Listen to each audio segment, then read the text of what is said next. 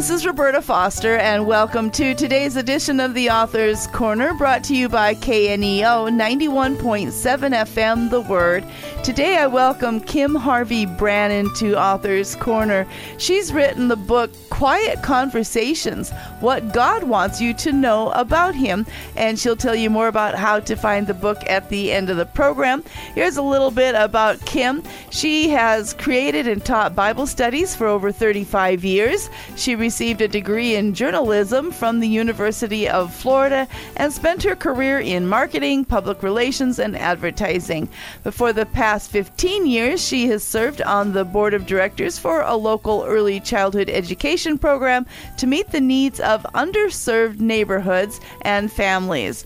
She was married nearly 33 years to John Brannan, who died from acute myeloid leukemia. She was born and raised in Tampa, Florida, where she still resides, and has 3 grown children, and tells us she has endured the hurricane and is safe. And so we're so glad that you could find time to talk with us today, Kim. Oh, thank you, Roberta. I'm grateful that I'm safe, and Florida has been dealing with a lot with this hurricane, but I'm grateful that as we move forward, we're hoping and trusting that most everyone will be on safe ground. Good.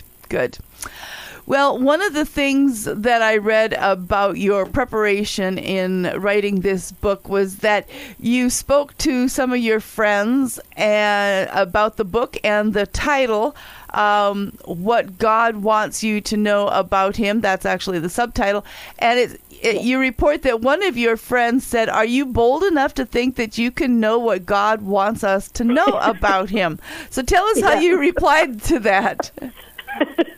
Well, one thing I love about all my friends is they're very candid, and we have very real relationships. So it was actually more than one, but one in particular was like aghast is the word I would say. She was like, "Kim, are you kidding? How do you think you are the one who knows this?" And I said, "Well, I don't think God wants to keep it a secret." Yeah. And I think anyone who is willing to take years and years to explore the depths and the context and the nuances in the Bible can indeed discover what it is that God wants us to know about him. I think that's one of the purposes of why God wanted us to have a written word of his story, and that through the Old Testament and the history, and then in the New Testament, the wisdom and experiences of Jesus and the disciples and the apostles. It's just a treasure. And I think when you're able to study it over a long period of time, you get to connect dots from the Old Testament to the New. And I feel like when you see repetition of a theme of something that is emphasized by God, he's practically shouting it to the heavens that he wants us to know it. Well, you also said that you could have written a book with 50 or more concepts about what you believe God wants us to know. So how did you actually decide on the 16 that you wrote about? That is an excellent question, Roberta. I literally could have written a book with 50 or 60 chapters, each of a concept I believe contained a foundational principle or truth that I think God wants us to know about him. But first of all, I thought, who wants to read a book that long with that many chapters to try to get to the heart of developing their faith or deepening their faith in a relationship with the Lord? So I decided maybe it was the magic of Sweet 16. Okay. But after I chose my top 16, I just kind of felt like, I think that's enough. I think that will whet people's appetites with ways and nuances of how God works with the people he's created. And maybe if that resonates with people and they want more, maybe I can do another book with the next 16. There you go. Just to kind of take people deeper. So tell us about the first chapter in your book, Quiet Conversations, about talking about that God longs to be close to us. Yes. Well, I felt that was perhaps the wisest choice to be the first chapter, because I wrote the 16 chapters not necessarily in the order that they appear right now in the book, But when I was done, I then had an editor who was wonderful, and he helped not only just kind of edit the manuscript, but we had nice discussions about what would be the best, whether it's logical or thematic, but what would be the best order for the chapters to be in. So we both agreed that that would be a great place to start.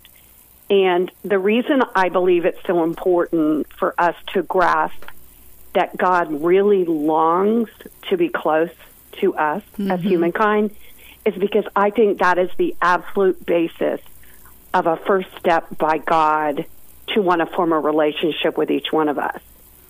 It's like when you meet a friend or you have a romantic encounter, but when you meet someone among the two has to make the first step to say, you know, it's nice meeting you. I'd like to spend more time with you. Can we have coffee? Something.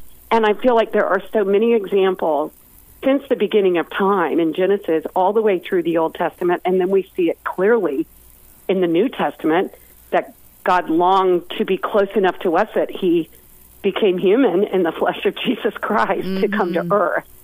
So there's a lot of beautiful examples, and I feel that that's a very profound idea in and of itself, and yet it completely transforms our relationship with God when we know that if he's done this since the beginning of time, he wants to be close to me. He wants to be engaged and involved in my life. And that encourages me as a believer to want to also be close to him. Well, we have a lot more to talk about with Kim Harvey Brannan regarding her book, Quiet Conversations, What God Wants You to Know About Him. You're listening to Author's Corner, and I'm Roberta Foster. So, Kim, why don't you share with our listeners an experience in your life of how you really experienced that God's presence with you? I've experienced God's very innate presence, very close presence in my life in very challenging, sad, difficult, tragic times, as well as in times of complete elation and joy. And then sometimes just in an everyday moment that is kind of surprising when you just see the hand of God or you feel his presence, like in nature. I love the ocean, I love bays, I love lakes, I love water, and I feel like I experience the vastness of God and his personality and presence when I am like, you know, a 5-minute walk to Tampa Bay from where I live, and when I go down and I just enjoy looking at the beauty of the water, I just feel goosebumps sometimes on my arms, feeling his presence that as far as the eye can see, where I cannot see the other side, I know that God is still there, and he's so vast. Particularly when my husband, John, who we were married almost 33 years, was diagnosed with leukemia. There were some really difficult, sad, challenging, horrendous moments in the hospital late at night or early in the morning, and when doctors are scratching their heads and they're not sure what to do next. And always, we spent time in prayer, and we're just at the mercy of the Lord and saying, we don't know what's best. We're hoping you've put the right doctors in place. Help us learn from this. Our prayer from the very beginning with John and me together when he was diagnosed was, we said, Lord, don't let us miss one lesson that you have for us throughout this experience. And so it was a very, very learning experience. And we came to be aware that we were not alone at all through it. God was with us every step of the way. It was a very difficult experience. It was a very sad ending to it because John did not battle the disease. I mean, he battled it, but he didn't win it in the end. But so much glory to God came through his faith as he proclaimed throughout the process that he was trusting God for whatever the ending was going to be, that it would still bring glory to him. What a wonderful and powerful testimony. One of the other things that you write about in your book is actually stopping negative thinking, and that's something that so many Christians have an issue with, allowing negative thoughts to dictate their life and what they do.